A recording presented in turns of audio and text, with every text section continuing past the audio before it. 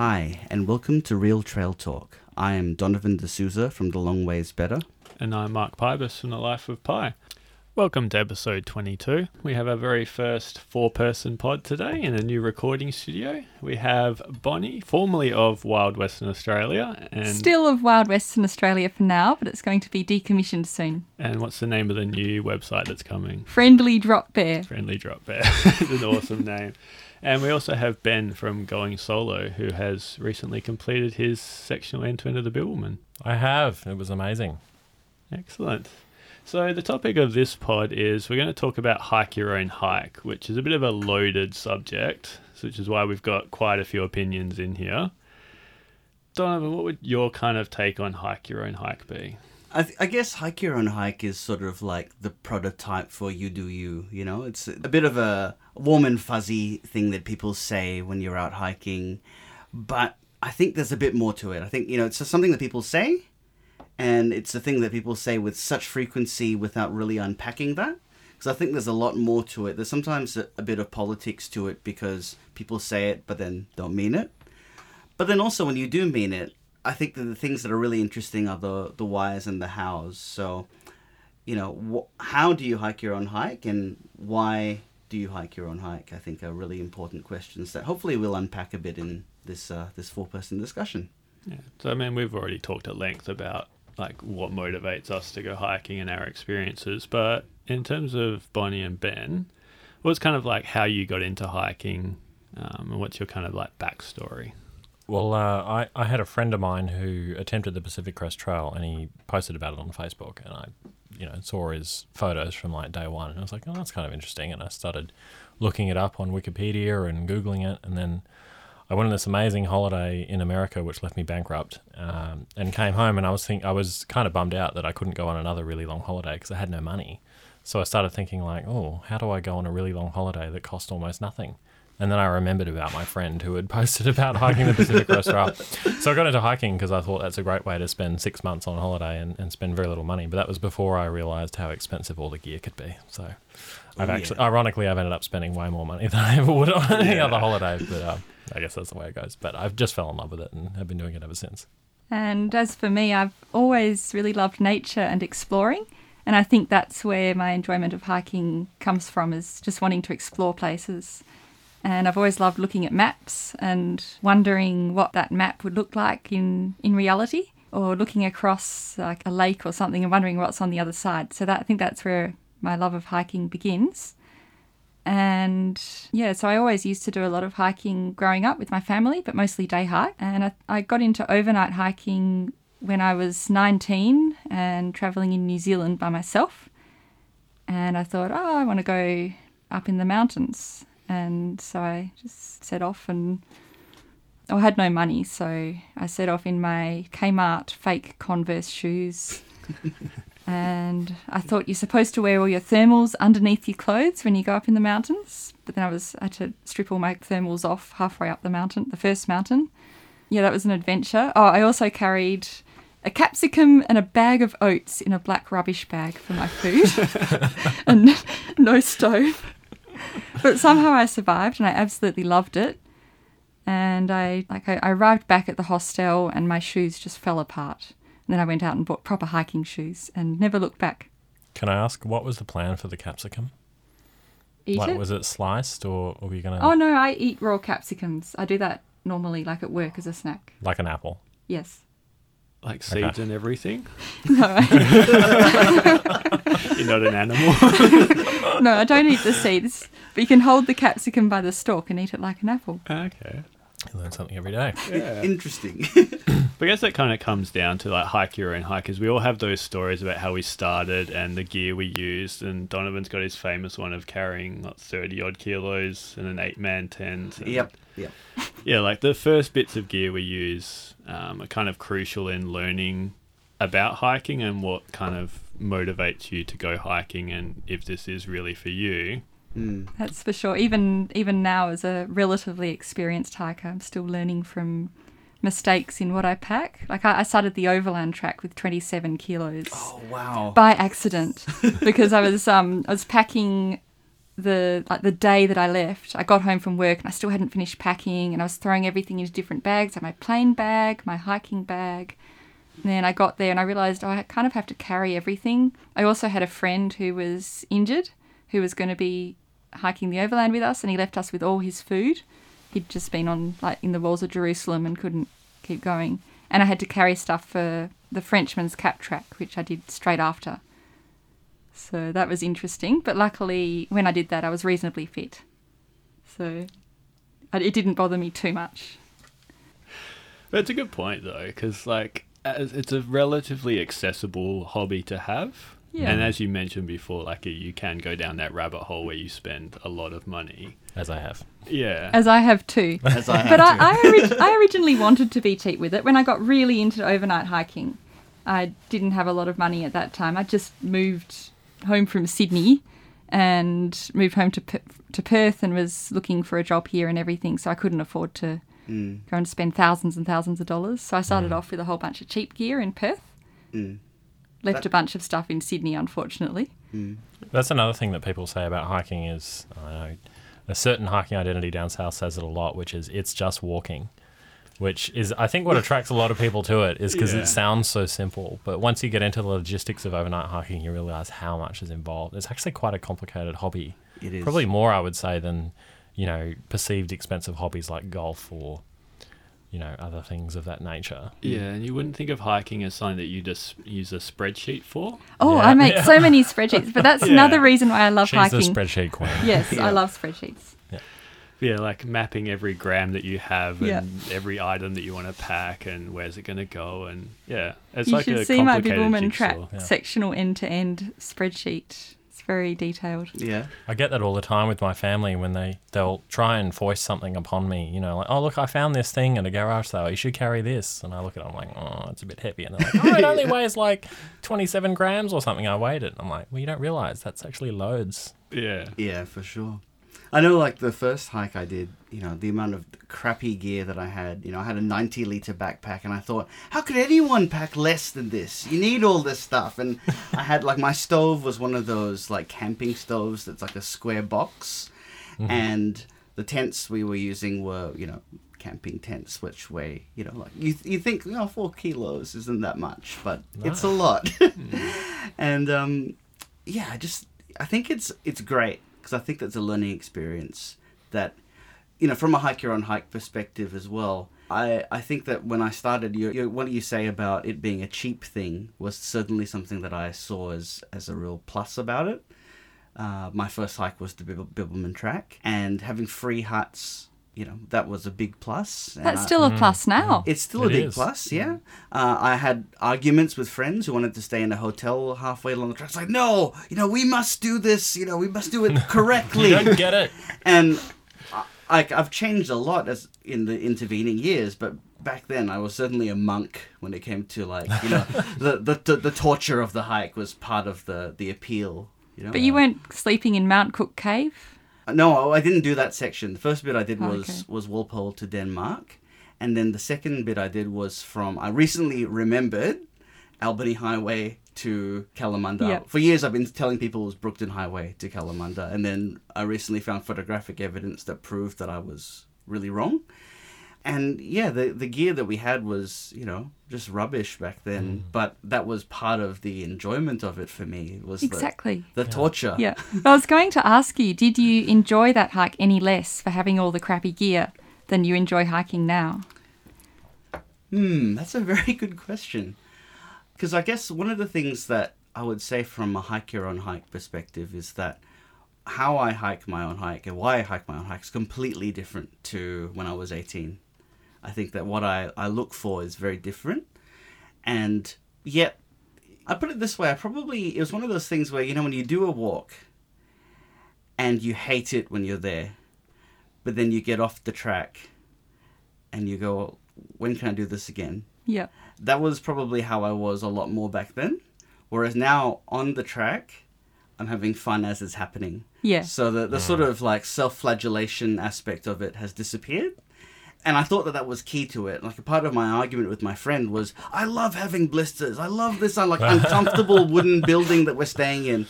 And I go, now, no, you don't need to have any of those things. You can have comfort and that at the same time.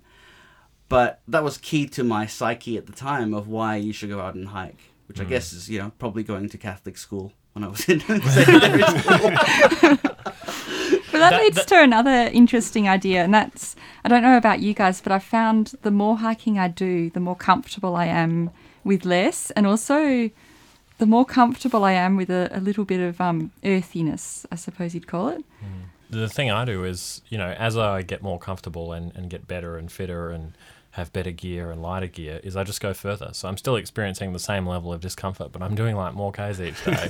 So that's the trade-off. And I initially bought all my gear with the goal of doing the Pacific Crest Trail. And the Bibbulmun for me was just a training hike before I realized what an amazing thing it is in its own right. But I bought all this stuff, which was pretty good, but I've since replaced almost all of it.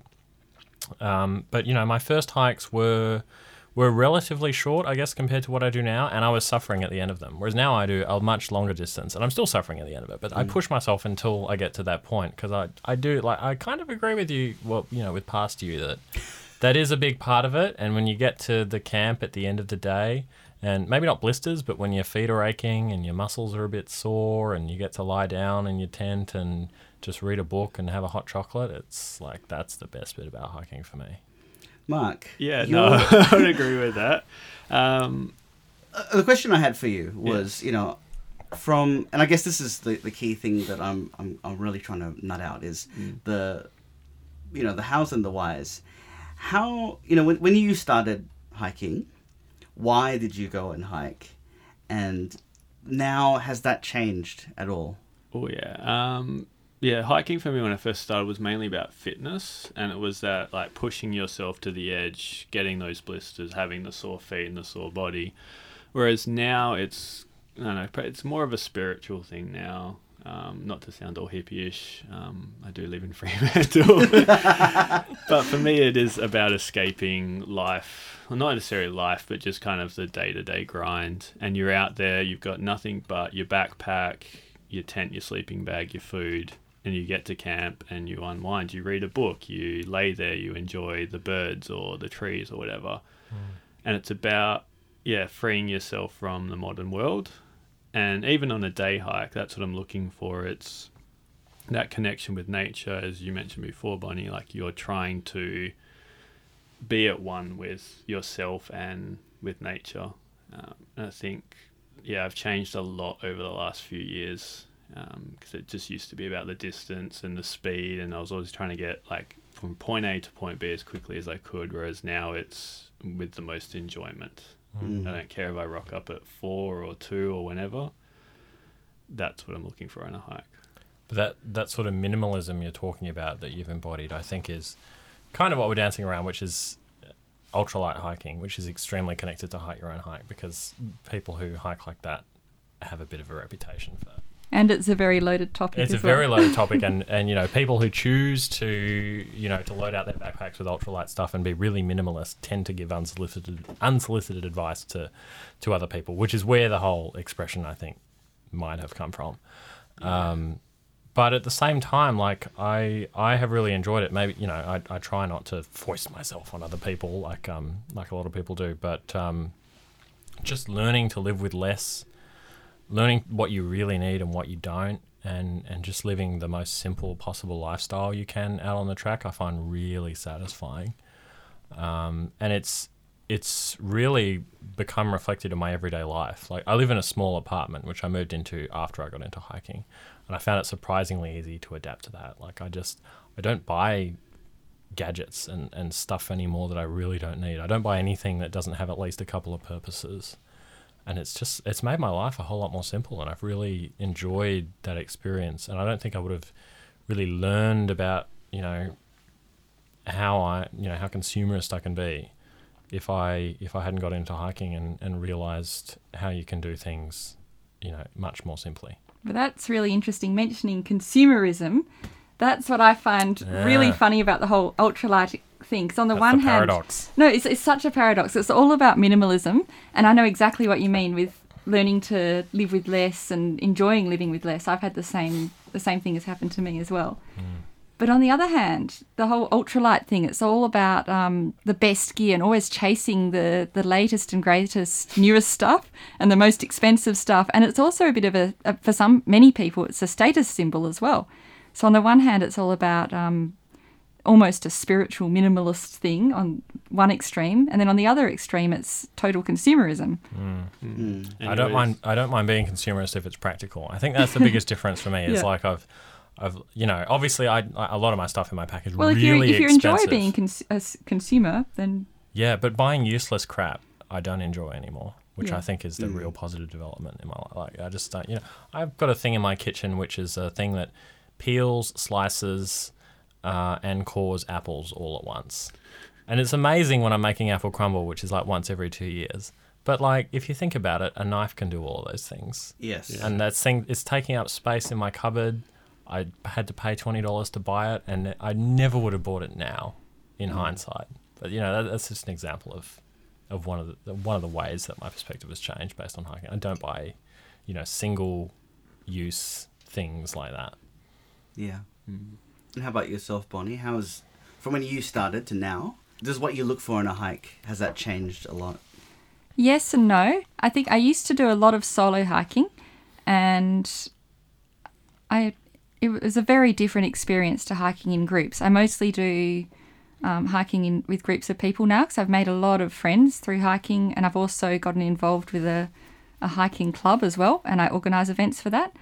So I often miss the solo hiking, which was all about, I used to walk really slowly and take 1 billion photos, which I still do, but I've learnt to take photos on the move a bit better now.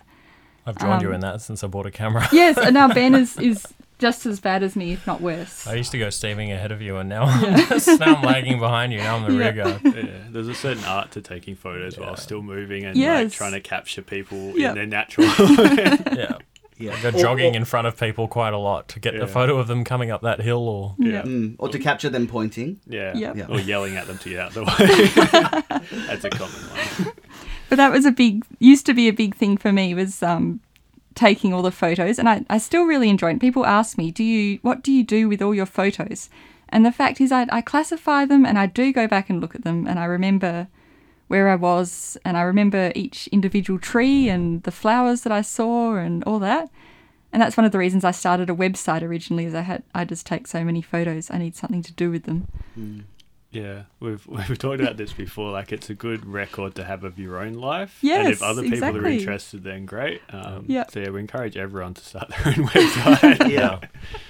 I got so much use out of PCT blogs when I was getting into hiking, because my whole aim was doing that. So I was just looking at that, and there's not a lot of Bibbulmun blogs out there besides your two excellent blogs, obviously. But it just gave me so much advice about gear and about hiking style and stuff like that. So I'd really love to see more sort of develop in WA. Well, I'm going to start one very shortly. Excellent. Yeah. And just going back to what you said about hiking in groups, because you guys are both affiliated with Young Perth Hikers. Coming from like hiking solo and then leading groups, do you see people getting into it for different reasons, and do you kind of take that into account when you're out there? Yes, very much so. And also a huge range of different experience levels and different levels of fitness as well. I think in the groups, most of the people come along initially for the social aspect of it. And we also get a lot of people who are maybe a bit less confident than average with going out and doing what people perceive to be a challenging trail or something like that. Yeah, so you're talking about the social aspect of Young Perth Hikers. Do you see people change as they go to more events? Yes. They kind of like get within the group mold and kind of talk to other hikers and probe them and everything, because I know the internet these days is quite good. You can talk to a lot of people before you actually go hiking. Do you find that people relate to other hikers and really seek them out, the more experienced ones, to find out kind of like what it's like and, you know, going on overnight hikes and what's that like and everything? Yeah, on the day hikes that we do, it's mostly just a very casual social type thing. On the overnight hikes, you tend to get people who are a bit more serious about it, or who quite seriously want to get into it or training for something specific as well. But we get a lot of people who are just having a go as well, and Oh, yeah, they're just in definitely. Perth for a few weeks because they're on a secondment or whatever. They're from their usually the company, and the day hikers though. yeah, Yeah. not exclusively. No, We've had, one without mentioning names, we've had a couple I can think of. or two. Okay, all right, never mind. But I find going back to myself, I find that I've changed a lot from the social aspect of the hikes. It used to be a very solitary activity for me, and I liked it that way. All my old friends aren't really outdoorsy. I've got other things in common with them. So just out of necessity, I suppose, I used to go on hikes by myself, and it's a completely different mindset. And then when I got into the social aspect of it, now I just have absolutely no shortage of hiking buddies. To the point it's almost ridiculous. I can't go on a solo hike now because I always think, oh, so-and-so would like this, so I would invite them along. Whereas I really like solo hiking, but I just need people to do the car shuffles. So. Yeah, you can't really name your blog Going Solo. And then just have a lot of people. Yeah. Well, I'm sorry, but it's just Trans WA is kind of crap sometimes. No, So. that's true. There's No, but I do like people who come along for those adventures with me. We meet really good people, and I've made a Yeah. lot of really, really good friends through it. And there's something about going on an overnight hike with people. I think it accelerates the making a friend process. Especially if Yeah. it's hard. Yeah. If you have some yeah, kind if of you have trying a experience together, you all get caught in a thunderstorm or Yeah. something like that. Or, I don't know. Yeah, you really get to know people quickly. Yeah. Yeah, because it is what would be 24 to 36 hours of intense interaction. Yeah. Whereas if you just meet someone for drinks or a movie, that's like I don't know, an Or hour a day or so. hike. Yeah. Yeah. Or you could just become not friends with people as a result of hiking. But that's why you've got to be very careful about who you invite on your Yeah. night hikes, Yeah. which is why we're quite selective in Young Perth hikers. People- Yeah. Oh, we're not really. Anyone's welcome. No, anyone's welcome. But make you us need sound certain really gear. snobby. No, we're not snobby. But we have quite detailed event descriptions. We where do, and describe if you- all the yep. things that you need to have to come on an overnight hike and And you must read the make description. it very clear. You must read You the must descriptions. read We it. have had people rock up on well, we've had one person I think rock up on an overnight hike, not realizing it was an overnight hike, and Oh, no. it's kind of awkward. Yeah, we've had some interesting Yeah. characters. Yeah.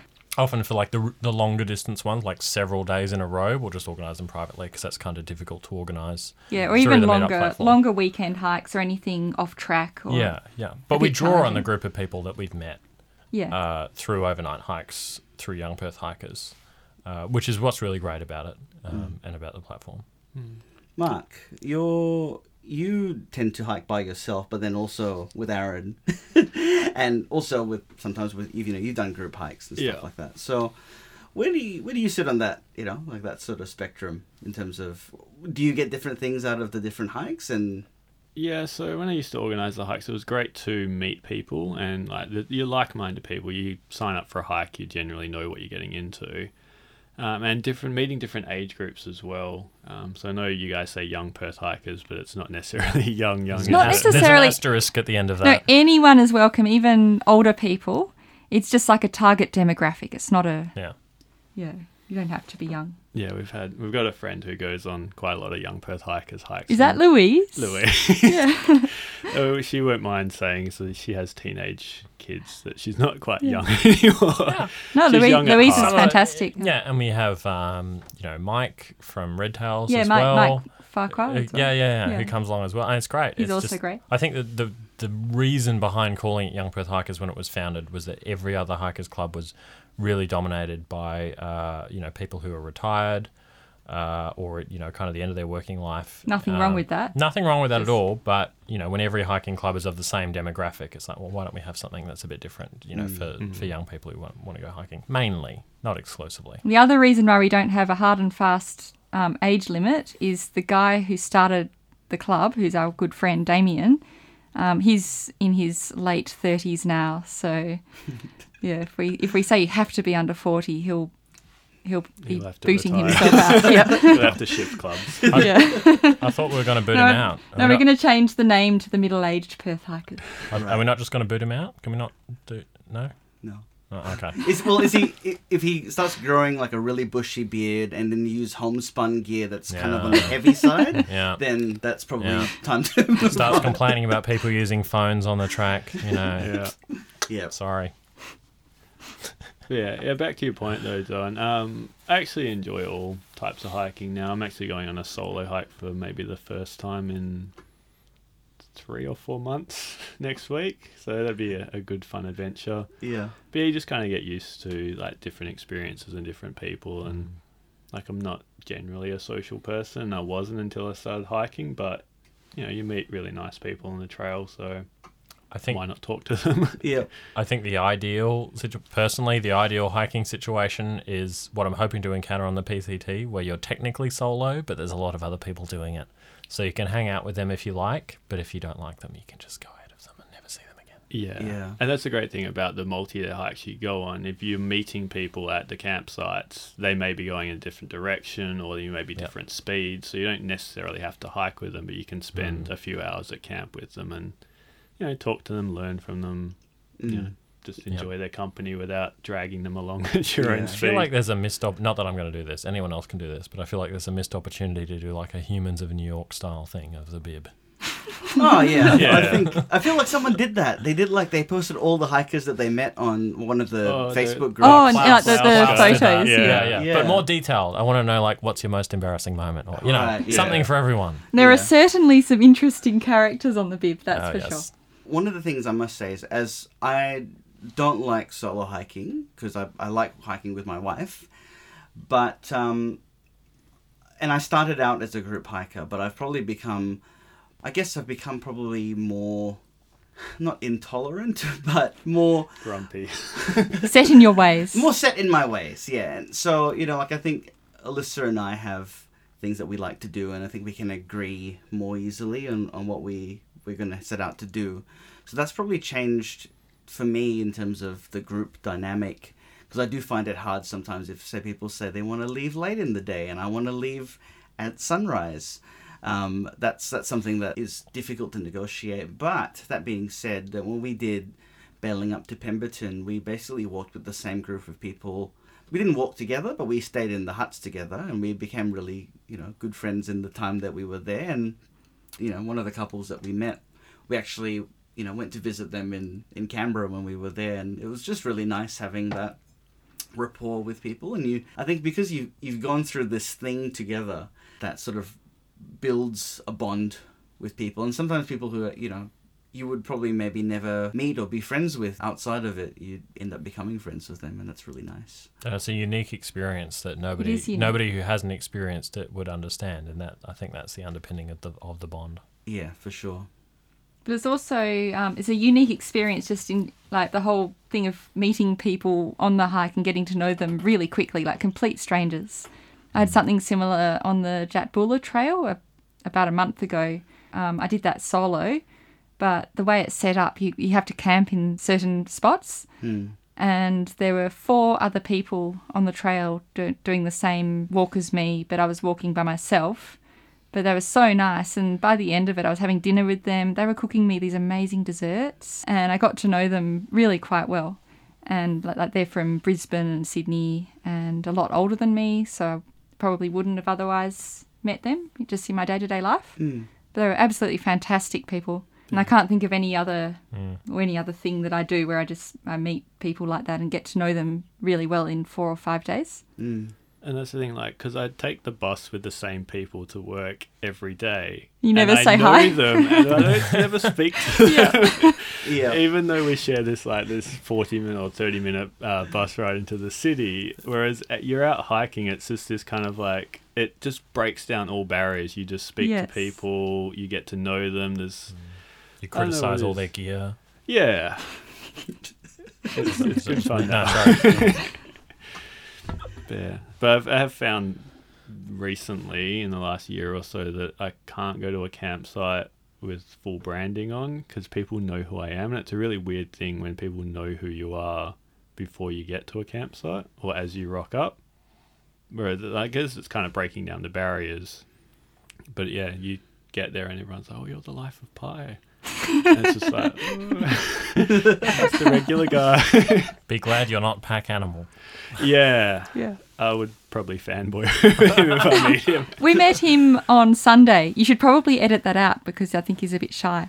Shorter in person than you expect. Yeah, we've talked about Yeah. him quite a lot. Just like all your heroes, Yeah. really. Also a smoker. I would not have picked What? it. Oh, really? I did Yeah. not know that. I didn't know that. Yeah. Wow. Wow. Yeah, revealing some secret truths. So he would be the Humans of New York hiker I'd really like to read about. Yeah, he's got some stories. I know he Yeah. does. His photo though would be like his hand in front of the camera blocking the view because he's not interested Yeah. at all. Yeah. To steal his Yeah. soul. Yeah. And also, like that guy must have the best weather follow him everywhere. Oh, it's because every always day. sunny. I love following, like, you read in the green book, it's like pack animal, and then a week later it'd be pack animal Yes, going the yes. other way. Always a very sunny day at a nice Yeah. time. Yeah. Yeah. I guess we should probably talk about the internet if we're going to talk about Hike Your Own Hike, because Facebook groups have become a big thing now where people have this opinion that they feel they need to share. What are you guys' thoughts on, like, you know, those people that say this is how you have to hike and any other way is wrong, and they just have this fixation with it being that way? I find them mildly annoying, but also just slightly amusing. And I also appreciate their great passion for hiking. I think that's what it usually comes down to. Often I take what they say with a grain of salt. Sometimes I don't argue with them, but I present a counter argument on the Facebook group. Say if they're like an absolute mad, keen, ultralight hiker, but they don't say, oh yeah, this costs $2,000 just to get out on the trail. You know, you might just say, oh yeah, that's a really good idea if you can afford it. But if you can't afford it, you'll probably still have a good time if you buy a Marmot tent instead of a Z-Pack duplex. Yeah. But that said, and screw you, by the way. I have a duplex. It's amazing. You're all wrong. No, but like I think there's a big difference between, you know, badgering one person about their choices of gear and, you know, putting your decisions up as an advice post on a page not targeted at any person in particular. I don't think you need to put 100 asterisks after every Oh, no, thing. By definitely the not. way, if you can't afford this, get this, or if you prefer this, blah, blah, blah. However, there are definitely some people who are very, very adamant that this is what you need. Yeah. Yeah. Yeah. But I put, you know, in my gear post, I put that I think tranches are kind of not really suitable for hiking. And I don't 100% And agree a with lot that. of 'Cause people I think, disagree, but that's fine. I'm no, not going I after agree with anyone you who for a has- solo hiker, but for, like, say, a group of... if you're a group teacher of leading a school group, maybe. 4 who really likes gourmet food and fresh food on the track, it would be good. Yeah, fair enough. I think it's just the whole, you know, the attitude of like you have to do it this way, and particularly I think if I think about my journey from a ultra heavy to ultra light, the thing is it's like I know a friend of mine. He wanted to buy a synthesizer and he wanted to buy the best one that could ever be bought, right? And while it's nice to have the really expensive, you know, $30,000 thing, you need to start with the cheap things that I think if you jump to that, like your appreciation. Oh, definitely. For it, you know, Yes. is not there because you'll have this thing and be like, yeah, it was good. I got Yeah. it. Whereas if you had that, you know, like I bought that cheap instrument that was $600. It was a toy basically, and then I now have this, you know, world-class machine. It's the same thing with hiking gear. If you have, you know, like I love the fact that I had a shitty stove, you know, like Yep. the fact that now that my gear can fit into a much smaller bag and is lighter is a joy. But if I had jumped straight to that, I don't think I would have appreciated that transition as much. I've had a very similar experience. So I'm going more and more ultralight and spending more and more money. However, I justify it because I do so much hiking. I think if I was doing a different holiday, I'd be spending, you know, I'm not a backpacker anymore. I'd be spending a fair amount on accommodation and stuff. So if I get my $500 tent or whatever and divide it by how many nights I spend in it, it's not that expensive if you think about it that way. But yeah, I started out with mostly quite cheap gear, and I really, really appreciate my my good gear now because I've had those experiences of freezing. Like I remember being at Mount Wells and we got kicked out of the hut because some people rocked up without tents and had to go out and tent it. And I had Yeah, the you should have Yeah. learned them good and made them stay down the road. I had the worst sleeping Should mat sleep at the in time. fire tower. I had a Yeah. 3/4 length Kathmandu sleeping mat that I used to be. I was okay with it, but that night I froze, and that week I went out and bought the warmest sleeping mat I could find. Although I wish I bought the slightly warmer one. I kind of impulse purchased that. I had kind of the opposite experience to Donovan, which is I decided before I'd even walked 1 kilometre that I was doing the PCT, just based on seeing it on the internet. And so I immediately went out and bought all the stuff, which is typical me. I'm just like, what's all the best stuff? I don't want to screw around with like the bad stuff. However, I will point out, if you're talking about budget, Yeah. if you can do it, it's actually cheaper to do that. Like, Oh, yeah. Because if you're going to get really into hiking, you're just and going to replace it anyway. you're going to yeah. replace it anyway. But anyway, so I got all the stuff, and I went on my first hike, which was on the Cape to Cape, which in hindsight was really not a good hike to do as a complete novice. Mostly because of the sand, which is horrible. But anyway, I was miserable for 3 days until I made it to Preveley and bailed out at the halfway point. But because I'd spent all that money on stuff, I was really beating myself up about it. I was like, oh, why have you done this, Ben? You've gone and spent $2,000 on gear or something that you don't even like. Why are you doing this? And so as a result, I forced myself to go out and try it again and again and again until I finally enjoyed it after a while, which is after I got orthotics, which was like 6 months after getting into hiking. And since then, I've just absolutely loved it. But I think had I not made that investment at the start, had I bought a bunch of crap gear, I would have just thrown it in the bin and be like, hiking's not my thing. It's funny, I'm the opposite to you. I most of the time I research things to death, and with all my spreadsheets.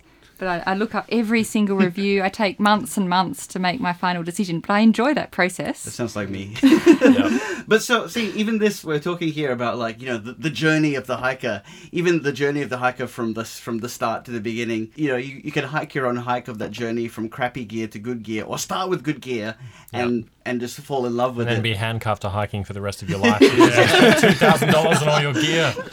So maybe that's, you know, depends on Let your me out.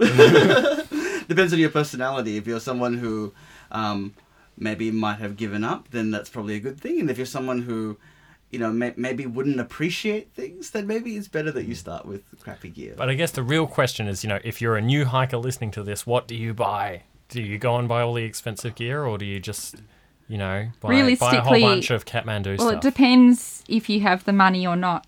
Because, like, sure, you can say, oh, the best thing to do is buy the Z-Packs duplex, but the reality is, well, a lot of Which is people correct. just, yeah, but a lot of people can't do that, even if they wanted to. But that's okay. Like, you can still, even if you are on a budget, you can still really enjoy hiking.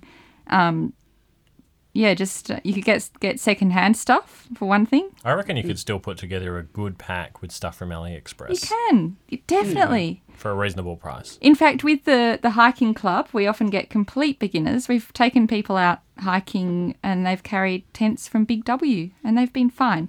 Albeit we had good weather, but And it was 10Ks in, 10Ks out, and then no. to the car. This the one I'm thinking of was a longer hike. It was one Oh, of the okay. first overnight hikes I organised, and I don't organise them that long anymore because some people struggled. Ah, okay. I stand corrected. Yes. Yeah, I have to say I've used a Kmart tent once. It was like $29 and it literally tried to kill me. The ventilation was terrible. And I took the poles off and it was still rigid in its shape because all the air was still stuck in it. I was just like, oh my God, another few hours in there I might not have made it.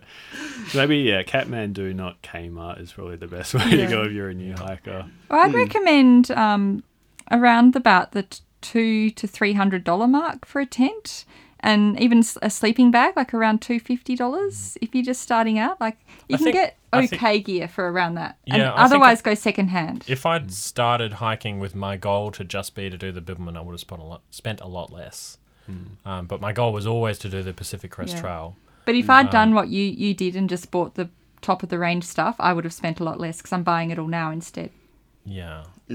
But, you know, you've learnt a lot about yourself in the I process. have, and I've also, and when I look back on how I used to hike, I just laugh. It's hilarious. I used to not have a sleeping mat to begin with. When I used to hike over in Sydney, and when I first moved back to Perth, I used to do sections of the Cape to Cape, and I just thought, I don't need a sleeping mat.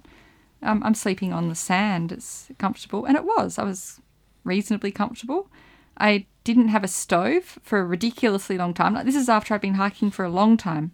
And I think it's partly because I did so much solo hiking and did trails. I didn't really do the Bibbulmun much to start with, so I didn't meet many other people.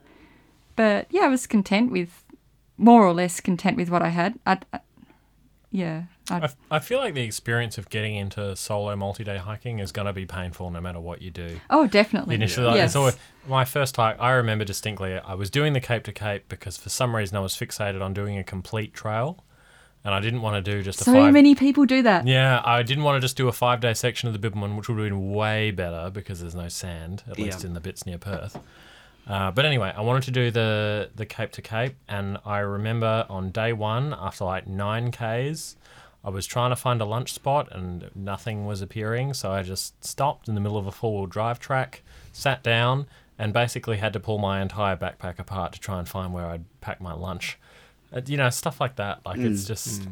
You can listen to as many of these podcasts and read as many blogs as you want, but until you go out there with either with your really expensive gear or with your crap gear or whatever in the middle, you're just going to have to figure it out yourself and work out what works for you. And eventually, you'll get really good and really efficient at it, regardless of your budget.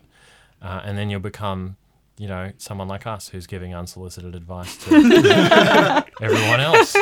But you'll be having fun doing it. Yeah, I mean, you say that, but because hiking with Aaron, we did Dwelling Up to Collie recently, and just watching him, I wasn't giving him advice or doing anything, but he was bouncing ideas off me. And by the end, he had this list of things that he would do better, or gear he wouldn't take, or what he wanted to upgrade. And I think, you need to go through that process and do it yourself. You really do. And it's very personal. Like, yeah. A lot of people wouldn't be comfortable, for example, wearing the same underwear every day. I'm not. That's one thing I don't. That's one thing I don't compromise on. I have a pair of undies for every day and every night, and no matter how ultralight I get, I'll always do that. You just got to work out those things. Like, what are you prepared to compromise on, and what are you not? However, I think the more hiking you do, the more you're prepared to compromise on.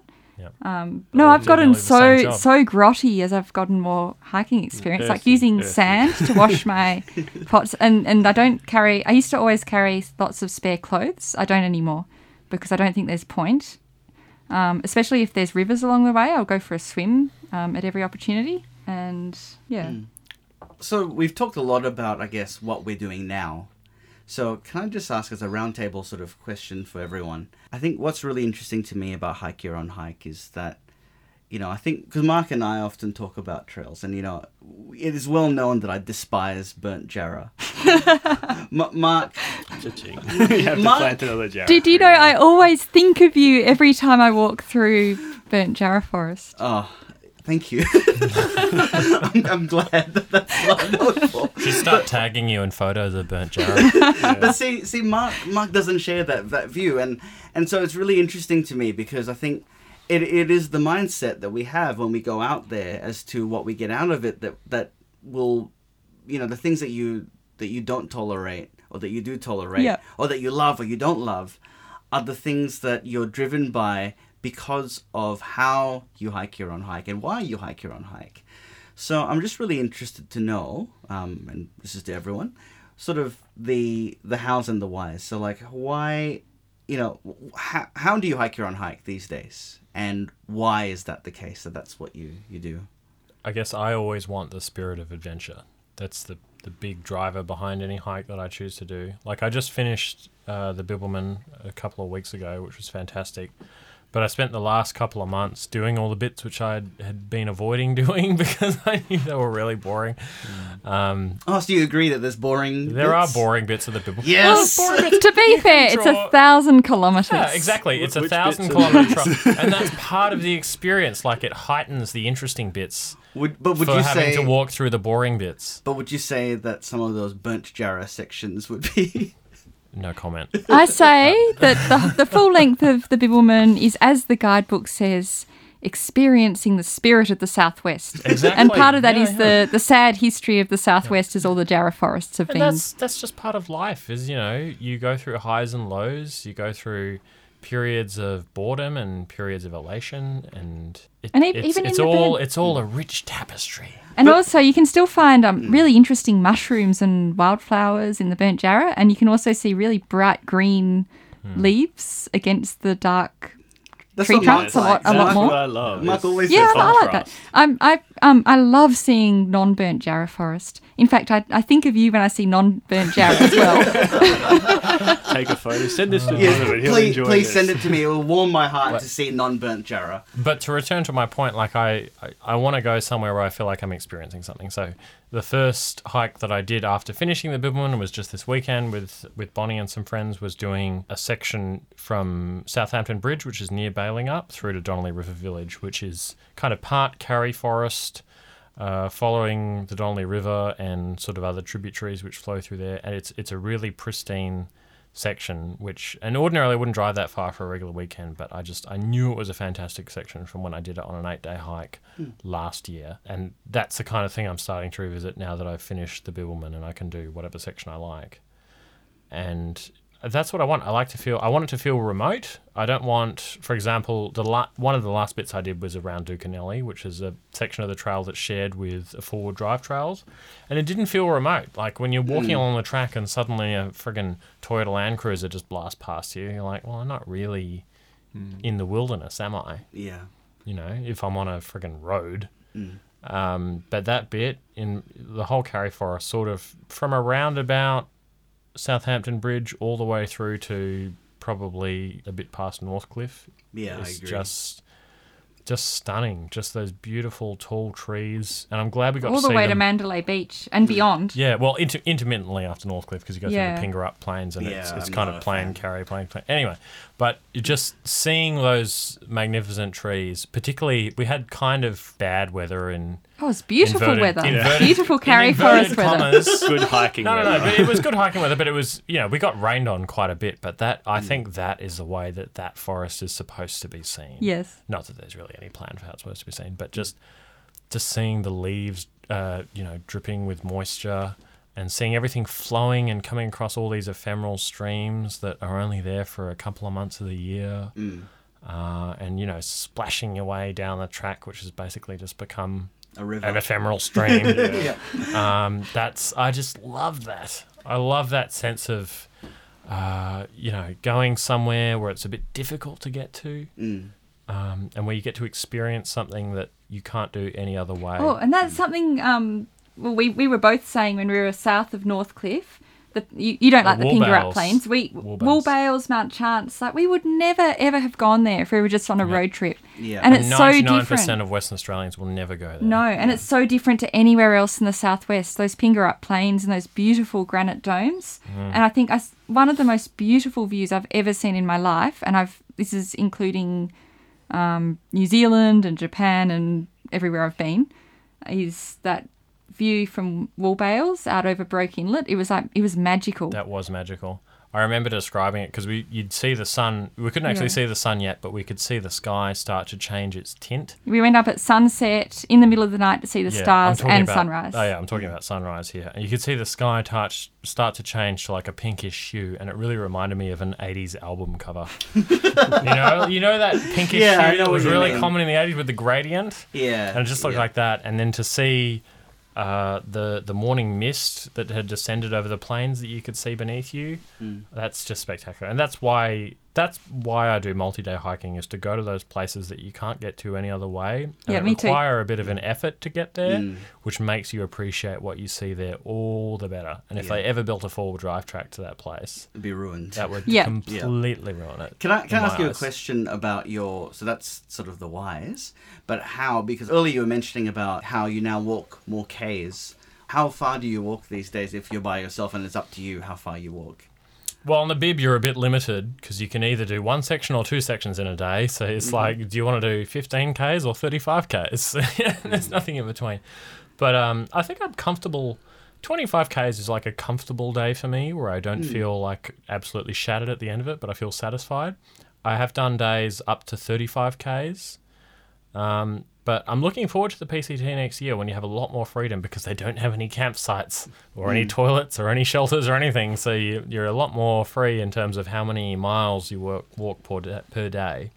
But I've heard that you see a bear and then you can't then you turn around and you walk a lot more miles. Yeah. But how far do you think you'll walk? What's your sort of idea for? Well, what I've heard from other people is that a lot of people start off quite slow, which I'm going to do because I don't want to overdo it really early, which is a classic mistake. A lot of people start off doing like 15 Ks a day, something really conservative like that. But then by the time they get to Washington State and like the last quarter of the trail, they're doing 35 miles a day. It's about 50 Ks. Is what is 50 Ks a day is apparently pretty common along through hikers who've made it that far. And granted, they've already walked more than 2,000 miles, so they're pretty fit by that point. But 35 miles a day, that's insane. Is that just the just amount to of time finish that it? would take? Yeah. They must just be sick of it. No, but look, I'll be really pleased if I ever get anywhere near that. But at the moment, a comfortable 25 Ks is a good day for me. I like doing that. It's like a good solid day. I'm tired at the end of it in a good way. My muscles feel like they've done some work, but it's not so much that I can't get up the next morning. Yeah. And so the sort of hikes that you are looking for, I guess, are these long hikes? Would that be fair to say? Yeah. Well, this is back to why I originally got into hiking, is I wanted to go on a big, long adventure that wasn't going to bankrupt me. And now that I've got the gear and spent all that money, I feel like that's the case. And I'm still saving like mad to make sure that doesn't happen. But I love the idea of just one foot in front of the other for 5 months, and it's a beautifully simple lifestyle, hiking a long distance trail, whether it's the Bibbulmun or any of the big three in the US or any of the countless trails around the world. Just getting up every morning, packing up all your stuff, putting it on your back, and just walking all day and just experiencing everything around you until you get to camp, and then making merriment with all the people around you and doing it all again the next day. There's nothing more romantic than that in my eyes. I think we have the makings of a new pack animal. Maybe. Yeah. Live on the trail. I think I like pack animal. I might do some different trails. After about the 16th time of doing the boom, I'm like, what else is out there? And that's actually a No good offense, point. pack animal. Is You're great. kind of like you've just completed your sectional end to end, and you mentioned before how you enjoyed going back to a section. Is that something you guys enjoy? Is the repeatability of a trail? I like that. Yes, definitely. I like that about the Bibbulmun. And also at different times of year, it's completely different as well. And I think that one of the good things about the Bibbulmun, as opposed to other trails, is all the flowers and the fungi and all that sort of stuff. Like, I know people often think that Australia doesn't really have seasons, or the south of Australia doesn't. Oh, it totally does. Wrong. Yeah, it's so wrong. Like, if you get into hiking and bushwalking, you just realise like how different it is at different times of year. Definitely. Maybe it I love doesn't that. have European seasons. No. It's a completely different animal. Yeah. So, talking about repeating sections, I understand that you're in the middle of a sectional end-to-end yourself at the moment. Three Bonnie? quarters of the way. Oh, So exciting.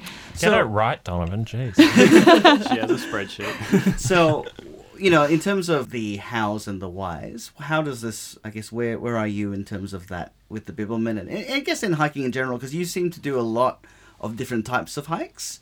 I've seen a lot of off-track hikes. Yeah. You've just come back from Northern Territory, and you've been over east as well. Yep. How does that, the whys and the hows, and also in relation to the Bibbulmun, I guess is the... Okay, to start with, I'd go back to just very practical and boring whys and hows. Or not even that boring, but just, well, you got to appreciate where you live. And I've got this theory that no matter where I live, I can really enjoy like the natural surroundings of it, and just because I love nature. So when I lived in Sydney, I loved the Blue Mountains and the coastline and the Southern Highlands. I got really into exploring those areas. New Zealand, love the mountains, same with Tasmania. Here in WA, I also really love all the nature and everything, as you probably know, because I wrote that massive website about it. Yeah. But yeah, so I just out of necessity, I do repeat parts of the Bibbulmun, and I like doing that because I like to see it at different times of year. I love wildflowers. I love going back somewhere in winter, like say around Nerang. You go there in August and there's ephemeral streams and tadpoles and things. You go back in October and there's like wattle and all different wildflowers around. Word of the day, ephemeral. Ephemeral, yes. Look it up. Yeah, and so, yeah, a lot of the hikes that I do are just, it's what is accessible. What can I fit into a weekend? That's another big one. I work full time. I wish I didn't, don't we all? Yeah. But I have to fit 90% of my hiking into like 2-day hikes. And also with the hiking club, I have to think about what can I organise that I don't know. You know, I might have some people I know, some people I've never met before. I have no idea how fit they are or how unfit they are. I have no idea what they're going to pack, if they're going to read the event description or not. So that also factors in a lot of the time. However, despite all that, I really love to explore new places and go on adventures. So then I try and do a lot of, I do try and do some off-track hikes, and yeah, I try and go somewhere a bit different to Perth every now and then. So that's, I guess that's for your own personal enjoyment. Yes, sort yes. of those things. Is that, if you weren't organising events for other people, what would you seek? Okay, then I would seek new experiences, and if I do repeat something, like repeat a section of trail, I would try and see it from a different perspective. Maybe I'd hike it at night, which I sometimes do, or in a different season.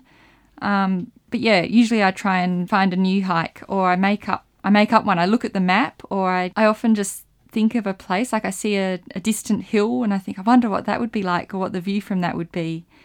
And then I make a plan and set it in motion. Sometimes I'll contact some friends who I think might enjoy the adventure as well.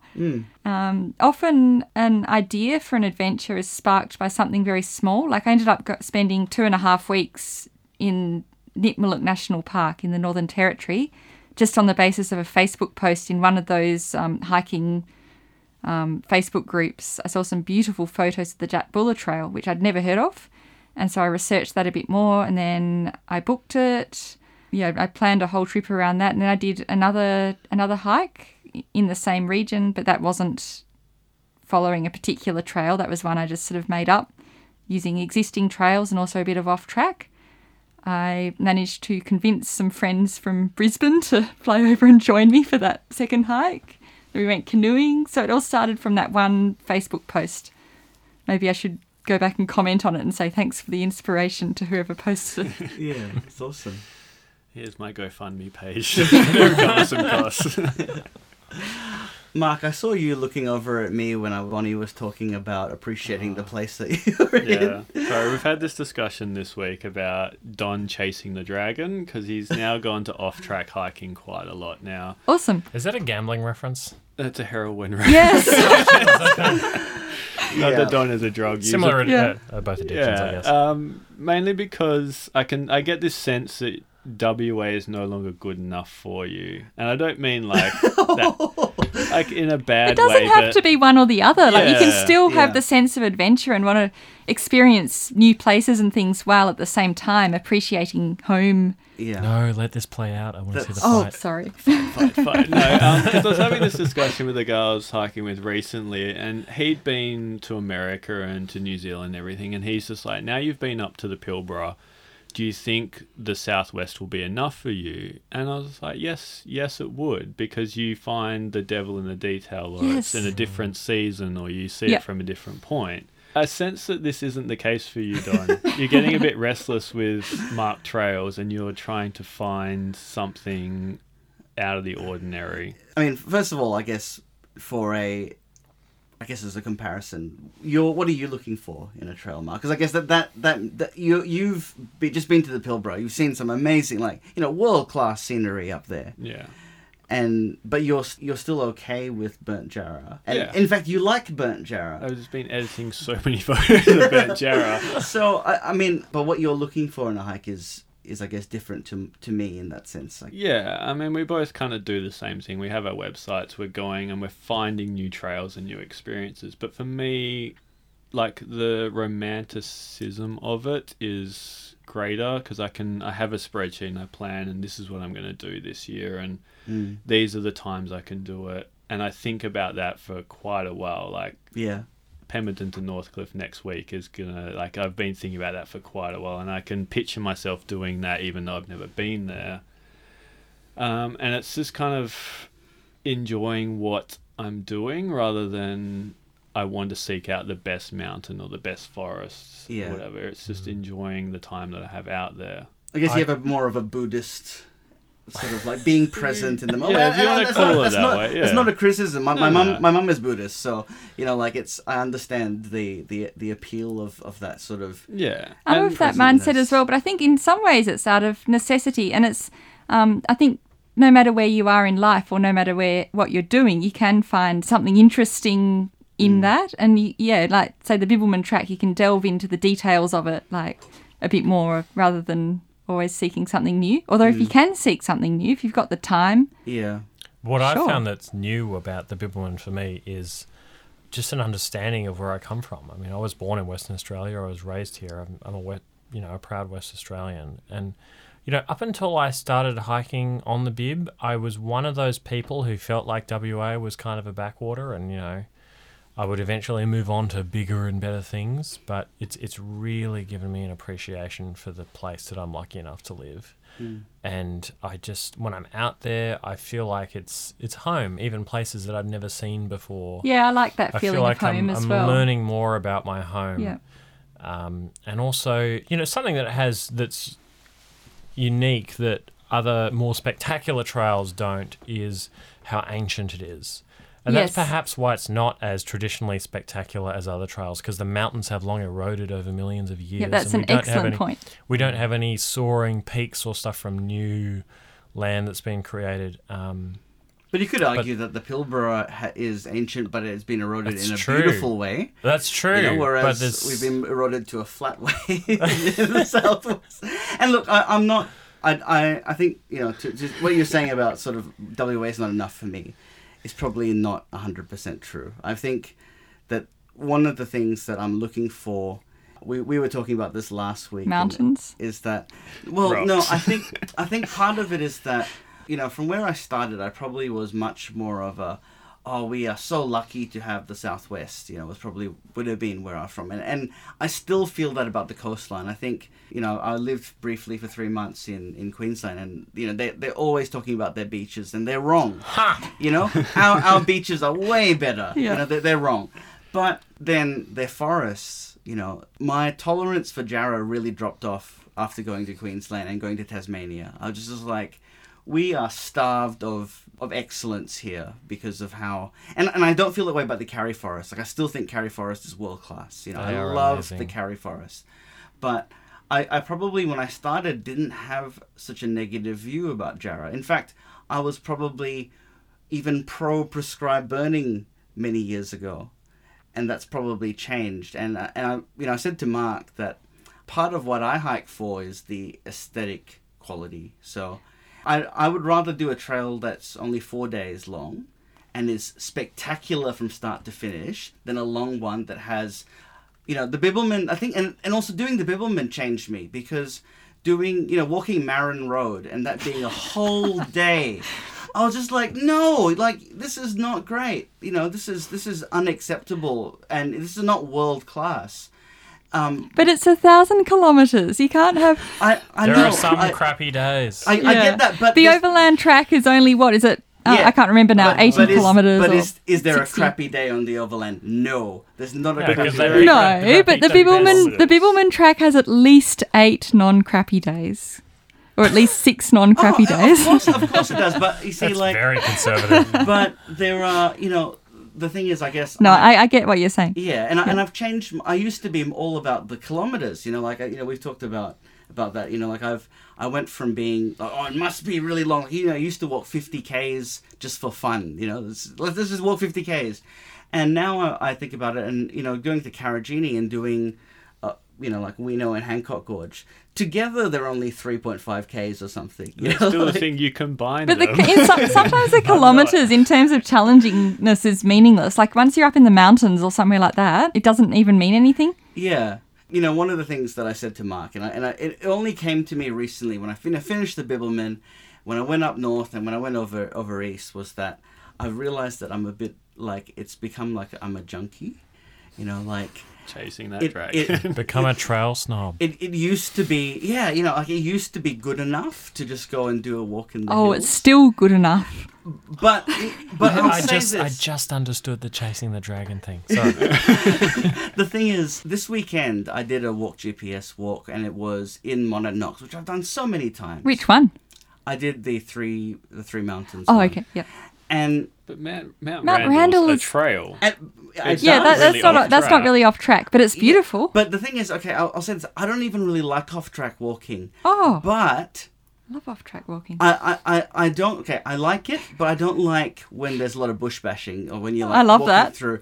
I don't love it, but I will do as much bush bashing as required to have excellent scenery, because on that walk, have you done the Three Mountains, Bonnie? Oh yes, Yeah. that's one of my favourite on-track walks. It's fantastic. So, you know, like that first bit to Mount Randall has like, you know, some terribly overgrown sections that are not really, you know, you have to like push I through. enjoy that. But the thing I'll say is that how many trails in Perth have that good scenery along it? You know, like in terms of all those granite outcrops that you know, the way that Dave planned that walk, it's like he'll take you to this bit, to this bit, to this bit, and he thinks about it as what people would want to see. Yeah. And to me, the most boring part of the whole walk was when we were between Monadnock Knox and then before we got to the mountains. Yeah. You know, that bit is the dullest part of the whole walk. And yet the bit that was off track was there. And it made me realize that it's not that Perth isn't enough for me.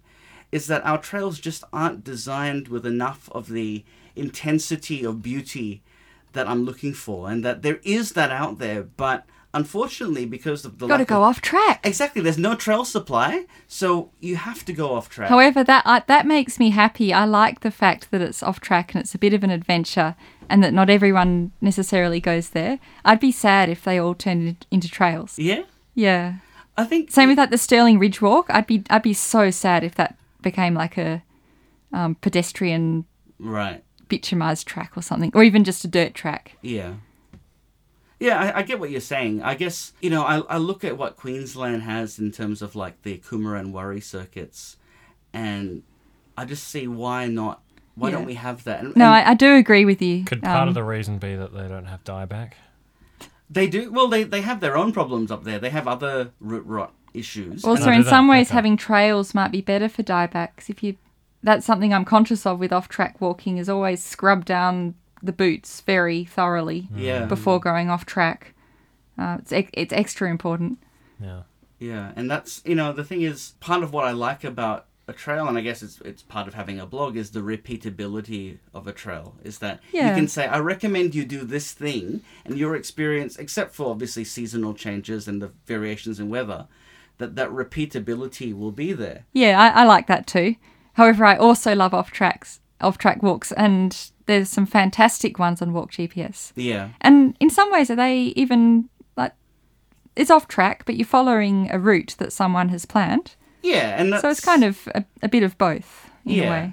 I guess, I mean, it's that sort of, you know, his tracks or routes are partly on track, partly off track. And Yeah. some of them are like 80%, some of them are 5%. And I guess one of the things that's good about it is because he has GPS in there, it is a repeatable thing. Yes. So, you know, to me, I just really dislike the parrot bush and having to walk straight Oh, through yeah. that stuff. As much as I love Parrot bush is the off-track devil. walking, It is. you're not a fan of walking through Parrot Bush. But yeah, to answer your question, Mark, I'm not, you know, I'm not like going WA isn't enough for me, but I feel other states make it easier for you to get to those moments. Yeah. And you know, this walk and the William Bay circuit, which I recently, you know, defined, I see that there's such fantastic scenery. I agree with you there. That could definitely be. And I've always thought that. Even when I was a little kid, I always dreamed of walking that coastline. And then I did my own William Bay circuit as well in April, different to yours. Yeah. But it was, I think, equally fantastic. And why Maybe is it after I not? come back from the PCT, I'll be like you, and I'll be like, that ain't a mountain. But I think that's where I'm at now, is very much like I want to advocate for these things, and I want to see, yes, I'm a scenery junkie, but I think that can be, you know, that the addiction can be for good. But I think with the whole off-track and on-track thing, I think the scenery is better when it's off track. It is. And as soon as you put a track in there, like, it would still be really special and amazing, but it would just make it a little bit less scenic, in my mind. There's less chance of bumping into someone wearing Lorna Jane with their phone out, like taking selfies. Oh, That I spoils it. sometimes wear Lorna Jane leggings and take selfies. You just got to get, You're just got to get far enough away from the town. You'll see me coming down the track and like run away. But and also, I mean, the big thing when I thought about Monadnock is I think could have a trail here, but as soon as you do, you're going to get a dirt bike riding the trail, and that is Bloomin' dirt unfortunately- bikes. Yeah, it's the catch-22. It's the you Yes. can't have nice things because people will ruin it. And Yes. it's unfortunate. Yes, it is unfortunate. Because there is kind of, going back to the repeatability thing, there's a lot of trails in Perth that I have walked once and I would never walk again. Like Statham's Quarry, I see no... Channel 10 Tower. I haven't walked that one yet, and I don't really have Yeah, a I still haven't desire. walked that one. Like Lions Lookout, like, that kind of stuff. Like, it's nice, but it's not going to draw me back. Yeah. But then there are other ones, like, say, the Numbat Trail, or even the Three Mountains Loop. That's one I do a couple of times a year. And the Numbat Trail as well. And what else is that? Echidna Trail. I love that one too. Kitty's Gorge. Yes. Yeah, I do Kitty's Gorge quite a lot. Yeah. Yeah. Like, we're not short of good to nice trails, and hopefully in the future there'll be more, and they'll learn from the off-track experiences where these are the areas people want to go to, Yeah. rather than here's a view of the Perth coastal plain with an airport and industrial area that people seem to go nuts for. Yeah. Yeah. I think it's because it's short. But I mean, you can just walk up to which one's the closest one to Sullivan? I never remember. Vincent. Or Vincent. Carl? Vincent. Vincent. You can do that very easily as a Yes. short walk, you know, Yeah. and that will be a great day out. if It'd be you a can. great day out, but I think the views get better over each mountain. So Oh, the they views do. from Mount Cuthbert are stunning. Oh, infinitely Also better. good if you go at night as well. Amazing night sky up there too. I haven't done And that then yet. Mount Randall is just magical. Mm. And then there's also other hills around, like Eagle Hill's good.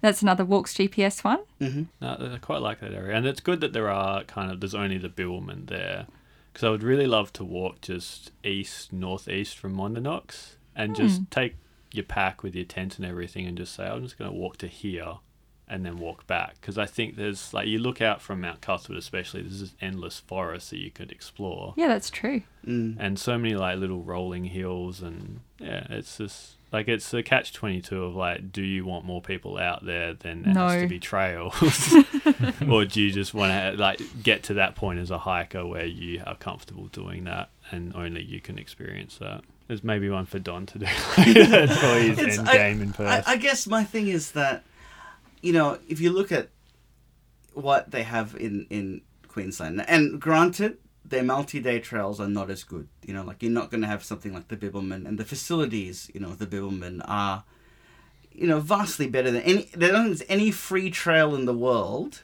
that has better facilities than that. And I think that's something really special about the Bibbulmun is the Bibbulmun lifestyle. Yeah. That's a really good point. I think I can't think of one that is free Yeah. that is better. Because No, it's amazing, and we I mean, shouldn't the- take it for granted. The It's ones yeah, on just the fantastic. New Zealand has some better huts, but you got to pay to use them. exactly same with same with whereas Tassie. The you know. Appalachian Trail huts Oh, actually, are no. famously awful.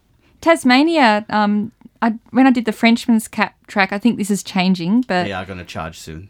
oh, okay. So that was free, and that was one of the best hikes I've ever done in my whole life. It was sublime, and we stayed in very well appointed hut for free. It was not the renovated one. The renovated one was being renovated, so we couldn't stay there. Yeah. But I know, and I've only done the Overland Track and Frenchman's Cap in Tasmania, but I have researched it, and it does seem there are other huts you can stay in There for are free, a like Scott few. Kilvert Hut and Yeah. ones like that. I think the bib huts are the right balance of providing comfortable shelter without being. Oh yes, I I agree agree, with that. agree. Yeah, Yeah. I think for I our think- climate. For I our guess- climate. Yeah, yeah. If understandably, New Yes. Zealand ones are a bit more luxurious because they have snow and Yeah. things like that. Blizzards. Yeah. I guess the thing would be that I feel, and it's the thing that's been said a lot, is that the Bibbulmun could have loops off it. Yes, you that can would do things yeah. with, like the William Bay circuit was an idea that started with let's use the Bibbulmun and what exists there, and then link up other things. And a lot of the walks that are on Walk GPS do the same thing, where Yep. they use a bit of trail that exists. And I think it is expensive to build new trails, granted, but you can do things with what's already there. And I think what I would like to see, having when I was in Queensland, was that there were 17, 18K walks that are a circuit. So it's a whole day walk. And I think about it, and we were talking about this when we talked about Southeast Queensland. It's like Eagle View is like the only circuit walk, and Numbat are the only ones. And even Eagle View, it's like half of it's rubbish, pretty much. Not rubbish, but like it's not as good as it's rest. mostly Burnt Jarrah. Wandoo. No. Yeah, Burnt Wandoo. Yeah. But yeah, I mean, again, we've discussed this as well. It's down to money and population, and we may never ever get those trails in the near future, but in the meantime, we can go off track. Yeah. Yeah. And I think that's, for me, that's in order to get that which I'm looking for in my hiking, that's what I'm have to do. I'm finding that as well, but unlike you, I quite enjoy the prickly, scratchy bush bashing. Yeah. Is this why you don't like the Pingarup Plains? Because you've got to ford through all that. Oh, it wasn't that bad, Ben. I think... No, I mean, I learned to deal with it, but I know you really don't like Parrot Bush. I'll save that I think you didn't like the roads. I'll save... I didn't like the roads either. Yeah. Although we had to carry 2 days' worth of water on the roads. Yes. Given the amount of... the length of my terrain against that section... I think I'll save that for when we talk about that section on the pod. We're going to get grumpy Don again. I read your blog shortly before we did it, and it set my expectations really low. So that might have been part of the reason why I really enjoyed it. Oh, there we go. I'm basically helping everyone by. Although I agreed with you to disappoint you. I agreed with you about Marin Road. It was a bit long. Unacceptable. Yeah. I know I'm definitely loading up with. It's acceptable for a 1,000 kilometre trail. I would deem it acceptable. But if you look at the map, there's actually things to see off the track. Yes. It's unacceptable to me that this trail just doesn't take you to those places and just goes bang. You will love a long road. But anyway, I agree with you, but the practicalities might not work out. So we've established that Don hates Marin Road. Yeah. And he would never hike his own hike on that road ever again. But this is the thing. This is a philosophical thing. Is it about camping or is it about walking? Because I think, see, this is interesting. Northcliffe to Walpole, I think it has the best camp. Like those campsites. Some of those would be like Maringup would have to be top 10. You know, some of the other campsites on there as well would be contenders like Mount Clare, Mount Chance, are amazing campsites. But the walking is just not interesting in some of those sections. I will point out, it's not just the campsite itself, but it's where you can explore from the campsite. That is true. Yeah. Like, say, going up those granite hills, that's maybe some short walks like Mount Clare and Woolbales, and they are absolutely stunning. And Mount Pingarup. Yeah, Mount Chance, I meant to say instead of Clare. But then when we were in a hurry down to Mandalay Beach because I was getting picked up and Ben was doing a double. Well, sort of. I was trying to do a double. It didn't really work out. But I was thinking, I want to come back here and I wanted to explore off track on through the Woolbales Hills. And so it's that kind of thing. I've also done a hike. I invited a bunch of friends. I tried to make it a Young Perth Hikers one, but it ended up just friends. Where we stayed at Long Point, where I'd been before, and then we went and explored Big Long Point, because Long Point Hut is at Little Long Point. Yeah. And it's such an amazing area to explore. And same with I don't know how to pronounce it, Nuits or Noits or Nuts. Nuts. Yeah. The Nuits Wilderness, where I have been a few times. That is really, really beautiful, but you've got to go off track there, like up to Mount Hopkins. And maybe I'm a mindless drone, but I actually appreciate those long, boring sections. Oh, but that section... Every now and then... No, I'm not talking about that. Section, if you do that I'm talking section, about things like Marin Road. Like just Oh, yeah, I know what you mean. sections where you can just put in the earphones and just tune out for a while. Like I quite enjoy it. It's Or Ghetto Blast the Carry Forest. Or with Ghetto Blast the Turn No, don't do that. Round. Oh yeah, we did that once. But I just it's a nice break. I honestly think if you just have amazing view to amazing view, then it kind of devalues it. You need the relatively boring sections to make the beautiful bits worth it. You need the trudge. No, I want more beautiful sections. No, I'm so I can actually. mainline that I beautiful. agree with. Mainline that beautiful. No, I agree with Donovan here. In the perfect world, it would be beautiful the whole way along. However, the way I see the Bibbulmun track is it's 1,000 kilometres, and it's not. The fact is, it's not going through wilderness. It's going through. A lot of it is quite degraded, jarrah forest. That's just a fact. But that's also that's my home. That's the southwest. I wish it wasn't like that, but you got to enjoy it for what it is.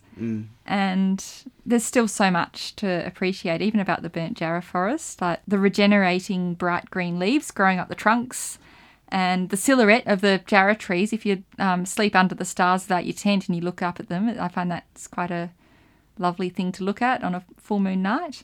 And all the wildflowers. Looking forward to wildflower season coming up again soon. I'm starting to see the hovea. Starting to see all the hovea come out. But yeah, I guess that's maybe a good question to kind of ask: is camping or hiking? What is it? For me, it's definitely, I'd say, like 90% hiking and 10% camping. But you have a different opinion. Oh, yes and no. It really depends. I would say, camping without hiking is a little bit lackluster for me. But hiking without camping is fine. Although I prefer overnight hiking to day hiking if I had the choice. But it depends on the hike. Like going back to when I was in the Northern Territory, so the Jat Bulla Trail, each day's hike was really short. But you get to a campsite around midday, and those, like the location of the campsites was just absolutely stunning. Like huge waterfalls and gorges and massive cliffs. And I just knew that, say if like a four-wheel drive track went up to them, they'd be world-renowned tourist attractions. They'd be like Jim Jim Falls or Mitchell Falls or something. But the only way you can get there is hiking or maybe a helicopter. But like the first night on the Jat Bulla Trail, I'm sitting in this, at the top of a waterfall in my own private infinity spa, like with the waterfall on my back and then the waterfall going over the edge, watching the sunset over Arnhem Land. I just thought people would pay thousands of dollars for this experience, and I've just gotten here by walking all my own efforts. And that's why it's so special. Oh, it's so special. So this is where I become a hiking snob, like you, Donovan. Is that I said this to Bonnie earlier in the year. I think anywhere you can drive is not really remote. I think so too, and I agree with Ben there. And that's something I love about hiking. That was something special about the overland track. Is you can't access it by road, and same with New Zealand. But I remember the fifth day of the overland track, a helicopter flew over, and my hiking buddies and we were like, "Oh, this is so weird. We haven't heard anything mechanical for days. It sounded bizarre." Yeah, and just. And all you hear is those cockatoos. It's interesting. The cockatoos sound similar to our cockatoos, but a bit different. Yeah. I thought they sounded like they were singing the Kill Bill song. They were a bit creepy. Like, oh, that one. Yeah. Yeah. And that's something I agree with you. Like, when you get up onto like, any of the mountains there, and you don't see roads, and that I love that. Fantastic. I really love that. And obviously I agree with you about the Bibbulmun. Sure, it would be better if maybe in a perfect world if it was like that, but the world that we live in Perth, that's not what it is, and we've got to appreciate it for what it is. Yeah. I quite like going on top of Mount Chance, except for when there's lots of rubbish in the morning, and seeing the mist over the landscape that you just walked the previous day. The seas day, and rivers of mist. And seeing a preview of what you're going to walk today. Yeah. And just being able to look over the horizon and be like, oh, we started yesterday, over there. That's a good thing about the Cape to Cape too. Like you're walking from the north and you can see, again, I can't pronounce it, Cape Clairault, Cape Clairault. Clairault, I think. Yeah, you can see Cape Clairault in the distance. It's pronounced Clairault. The hiking snob. And then you get to Cape Clairault. And then you can start seeing Cape Mentelle. Yes. And then, sorry, I'm going off on a tangent there. But it's a similar thing. You can see where you're heading, and you can see where you've been for a really long way. And you can see Cape Leeuwin Lighthouse. If you're doing south to north, you can look back and see how far you've gone. Or Same or at the other top way of Mount around. Cuthbert when you can see Mount Dale. Oh yes, that's a good one too. Yeah. It's Or when you're satisfying. when You're you're like, at wow, that would be a long way to go in a car. another one I can't pronounce. Is it Wally or is it Wallick? Wallick. Wallick, yes. Wallick. Okay. Usually I say Wallick and no one knows what I'm talking about. So when you're on your way up to Wallick and you can see the Mundaring Weir glistening like a tiny little speck on the horizon. That's another one. And that's a relatively short section too. But it looks so far away. Yeah. All right, so we'll do hike your own hike, kind of like round table quick fire. We'll go back to ultra lightweight. Do you cut your toothbrush in half? Yes, no. Yes. No, but I might, and not so much for weight, but just for the convenience of packing.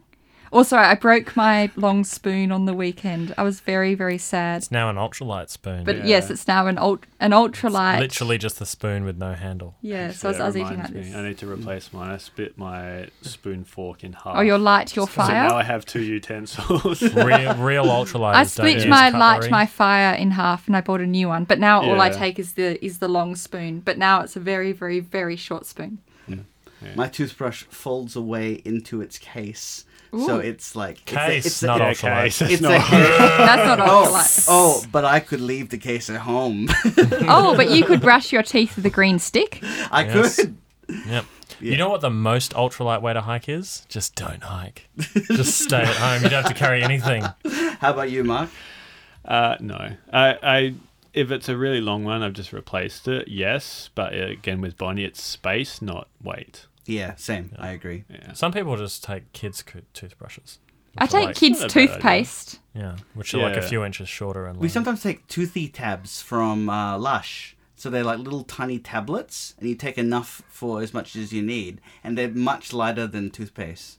Oh, that's another question. Do you dehydrate your toothpaste in little dollops? I Well, haven't done it yet. I've never done that. No, but toothy tabs is a way to Toothy do tabs, it. okay. Yeah. Sounds do that. extreme. Yeah.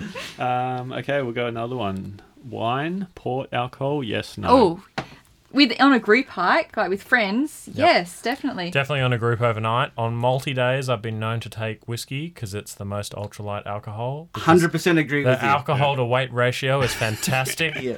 And I even have a little ultralight plastic flask, which weighs like 5 grams or something ridiculous. Yeah. And I think, I think if you can go cask strength as well, and then you can, you just water it down slightly, that's probably the best way to go. So Really? Because you're getting higher alcohol level, Yeah. and so you're carrying Don't more. tip to You get just loaded told on me the something. trail. There you go. I'm going to I try will that say, next time. I'm not sure about the whole wine thing because I do so much hiking with friends and it's all merry and jolly and social and everything. Like last year, I was going hiking almost every weekend and it kind of felt like I was 18 again. Like, well, not quite. I wouldn't say I got really drunk, but I think I prefer falling asleep when I haven't had red wine to when I have had red wine, even just a little bit. But to answer your question, I really don't worry about weight when it's just a one night thing with some friends. Oh no, Like, we I bring don't so bother much at all. food. To me, ultralighting is for the the week plus hikes. That's when it really comes into its own and when it's really handy. Even on a week long, will you take alcohol though? Because I do. Even I if it's would, week. knowing full well Yeah, that it'd be take- gone within a couple of days and I won't have to carry it anymore. If I'm going with a friend, I'll take maybe a platy preserver full of red I wine. have that too. But yeah, we they're put great. whiskey in there. Yeah. But they're like, Oh wow, that's a lot. I'm not going to be able to do that on the PCT because it's just so ridiculously long. But Yeah. I think that'll be part of the reward of the PCT is waiting to get into the next town when you can have a beer or something. That's part of the enjoyment is really hanging out for that. That is actually, yeah. Yeah. And then when you get there, it's just the best beer you've ever had. Now I have had Mark? some hikes when I did the Cape to Cape with 3 others and loaded up on the goon bags and things. And then the guy carrying the goon bag was like, "Here, Bonnie, I really want you to drink lots and lots of red wine." And then so the first night I did get I drank a little bit more than I otherwise would have liked to, and yeah. Yeah. And how about you, Mark? Oh yeah, this is why you do the weight saving, is so you can carry all these things. Amen. Carry chocolate and alcohol. I do it so I and can carry my camera and my spare lens and and my alcohol. Yeah. Yeah. So what's the stupidest thing you've ever done to go ultralight, Don? I don't think I've actually done anything that stupid. It's just like things that I shouldn't have, that I should have brought that I didn't bring. Like just, it wasn't meant to be an ultralight decision, but leaving to do a section of the Bibbulmun without the guidebook for, a couple of days wasn't a great idea. Thankfully, the trail is very well marked, but, you shouldn't do that.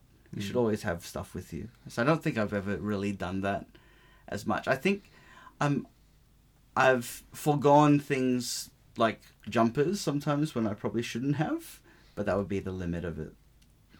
I haven't actually done it yet, but I have this theory that rain covers are complete crap and that they don't actually do anything. I've gone without a rain cover. I forgot my rain cover this weekend and it bucketed down. I haven't yet I survived. been brave enough to try it, but next time I go on a really rainy hike, I'm thinking of just leaving it at home. Because the way I see the rain cover, you're talking about for your pack. Yeah, for the pack. It will then roll off onto your back and then soak in that way. Exactly. So I'm Yeah. like, what's the point? That's a good I idea. And it's think like they- they're like I think they 100 help. grams or nearly. But Yeah. don't forget, if you're trying to be ultralight and it starts raining, all that water is going to soak into the fabric of your backpack, and then I think you're it does carrying that water. anyway, even if you have it. Oh, not with my pack cover. No, it doesn't Oh, do okay. that. Yeah, like I have an Arn pack which is waterproof on the inside, and I find that it's semi-waterproof on the outside anyway. So most of the time I can get away with, like, I don't bring it. Yeah, I find my new Osprey pack I don't think it's waterproof, but it doesn't seem to absorb the water like my old pack used to. Yeah. So it depends on your pack. I think you can get Yeah. away with it if you have a pack that is waterproof. Mine's not a enough. Cuban fiber pack or anything. It's just whatever the normal. I don't know what they make normal packs out of, but It does have that soaks up water, that definitely. checkered looking material on it to make Yeah. it look like Cuban fiber, Yeah, even but if it's not. It's not. All right. Another ultralight one. Badges and paraphernalia off your pack, yes or no? Oh, yes. I consider myself an ultralighter, but there are certain things that I won't give up. One is my Green Bay Packers patch on my bag, because I'm just a massive... For those who have no idea what I'm talking about, it's American football team, which is amazing and which you should be a fan of. And also I have a boxing kangaroo patch. Because again, I set up my whole gear to do the PCT, and I originally was going to buy a Australian flag patch, but then I was like, I don't think Americans will know what the Australian flag looks like. They'll think I'm British or something. So I got a boxing kangaroo patch. I'm like, nobody's going to confuse what that means. Yeah. Or a Foster's patch. And or that. No, that's just perpetuating a myth. But then, I'm eagerly awaiting my bib track end-to-ender patch, which is, going to turn up in the mail soon, and I think I'll put that on there somewhere I need to as send well. away for mine. I haven't done that yet. Yeah. Oh, you should. It was September. I know, because I've got Pride of Place in my pack. I've got the Overland Track patch, and I will get the Bibbulmun one, and they're going to go side by side. I want to do that too. I bought the Overland Track one, but I haven't put it on yet. Yeah, and that's because I haven't done it because I wanted to balance it off with something else. Yeah. But when I do, I will. There are certain things I just don't care about the weight of. Like And I'll seriously, happily do how it, even though heavy it's is it? completely useless. Yeah, it's nothing. But it's also completely useless, so its usefulness to weight ratio is terrible. But but it's part of my identity of hiking, and I have a really popular pack in America. It's the ULA circuit, which apparently half the people in the PCT carry. So it could be handy when I come out of a shop or whatever, and there's 3 ULA circuits lined up there, and Yeah. Actually, that Can will be find very my one. handy. I find that with the group hikes we do, well, no, more with our friends than with the club, but we've all got the same stuff. And I remember in 2016, we were all Cedar Summit fans. We had Cedar Summit everything. And then a bunch of us have all gone ultralight and stuff, so we've got a bit more diversified. But we copy each other. Like, I copied my friends. They got I bought the same quilt as them. Although you can choose your colours with the quilt. So I've got pink, purple and orange, and they've got like red and black. So they're a bit different. I'm disappointed I missed out on the Texas flag Revelation quilt that they were making after that hurricane thing, because that looked amazing. But I already had a sleeping bag by then. So. Don't know if you're serious or joking. No, they really did. After the big hurricane that hit Houston, they did like a charity one where they were selling quilts, and all the proceeds would go into charity. And they were doing ones with the Texas flag pattern with the Lone Star and everything. Oh. And I it wish was the that, same price, but all the money went to charity. I'm like, oh, that would be amazing. Yeah. I know that you're a pro patch person. Yeah. what patches What do you have? Yeah. Right now, in my overnight pack, I have a Hufflepuff patch. And That's really fun. just so everyone knows that I'm a bit dumb and basic.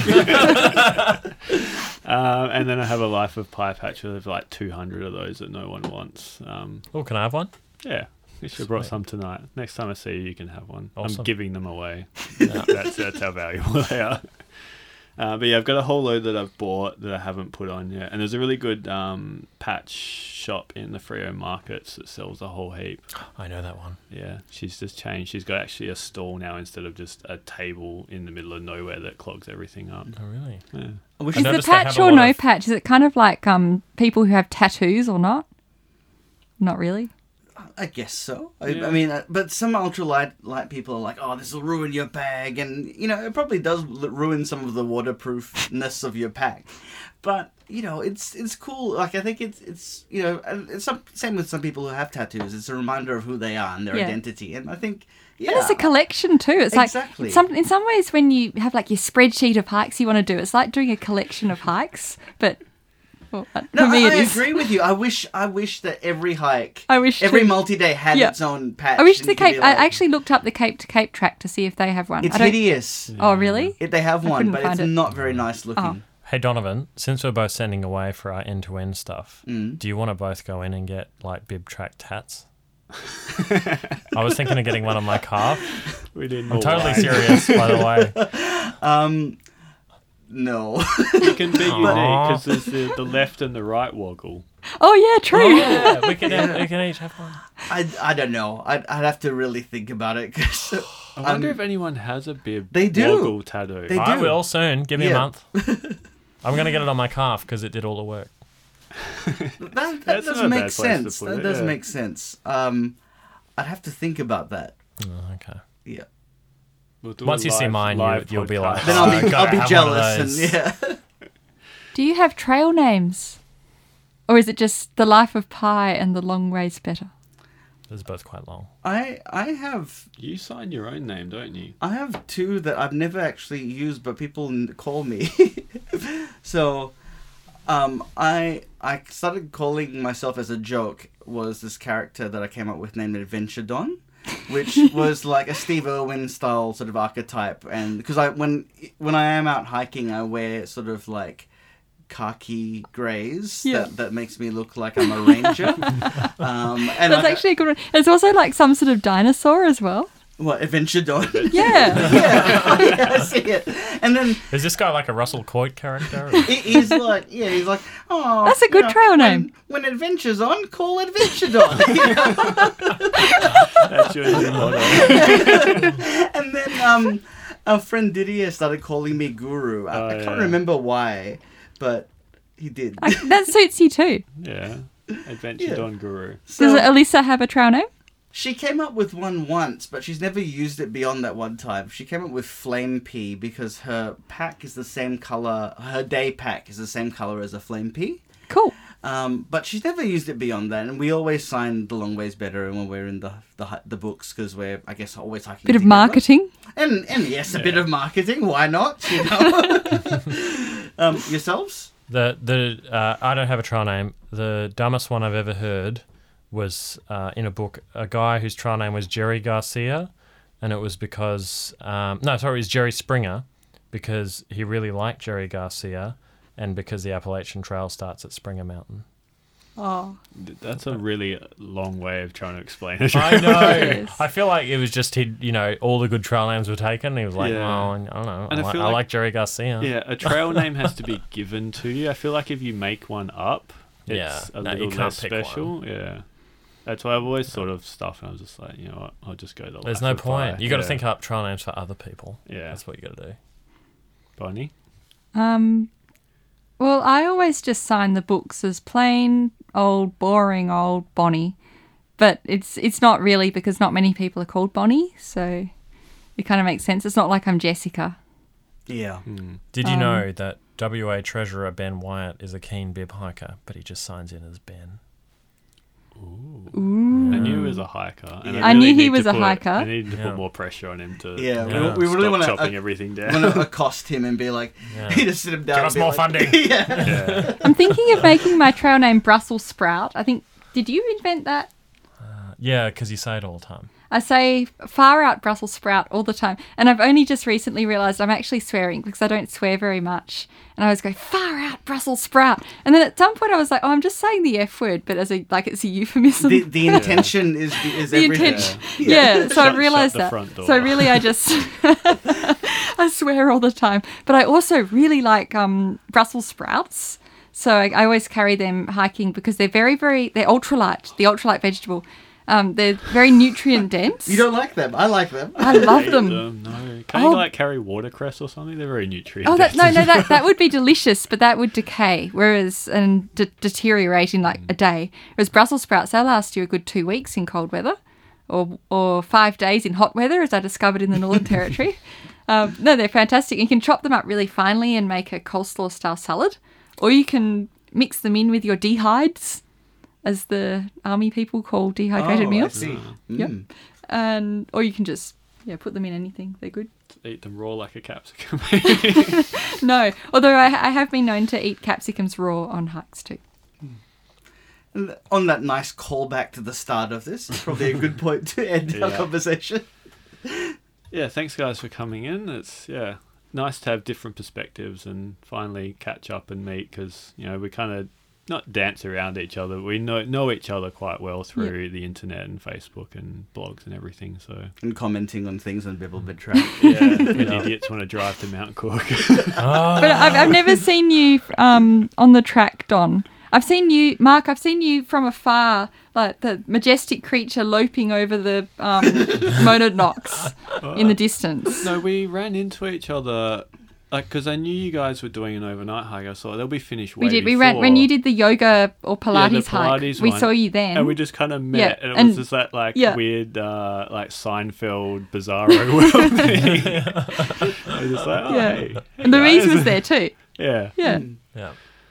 But yeah, it was nice to get you guys in. And Well, thank you for having us. It was Thanks. It was actually really fun. It was good. Thank you everyone for listening, and we'll be back in 2 weeks. Thank you.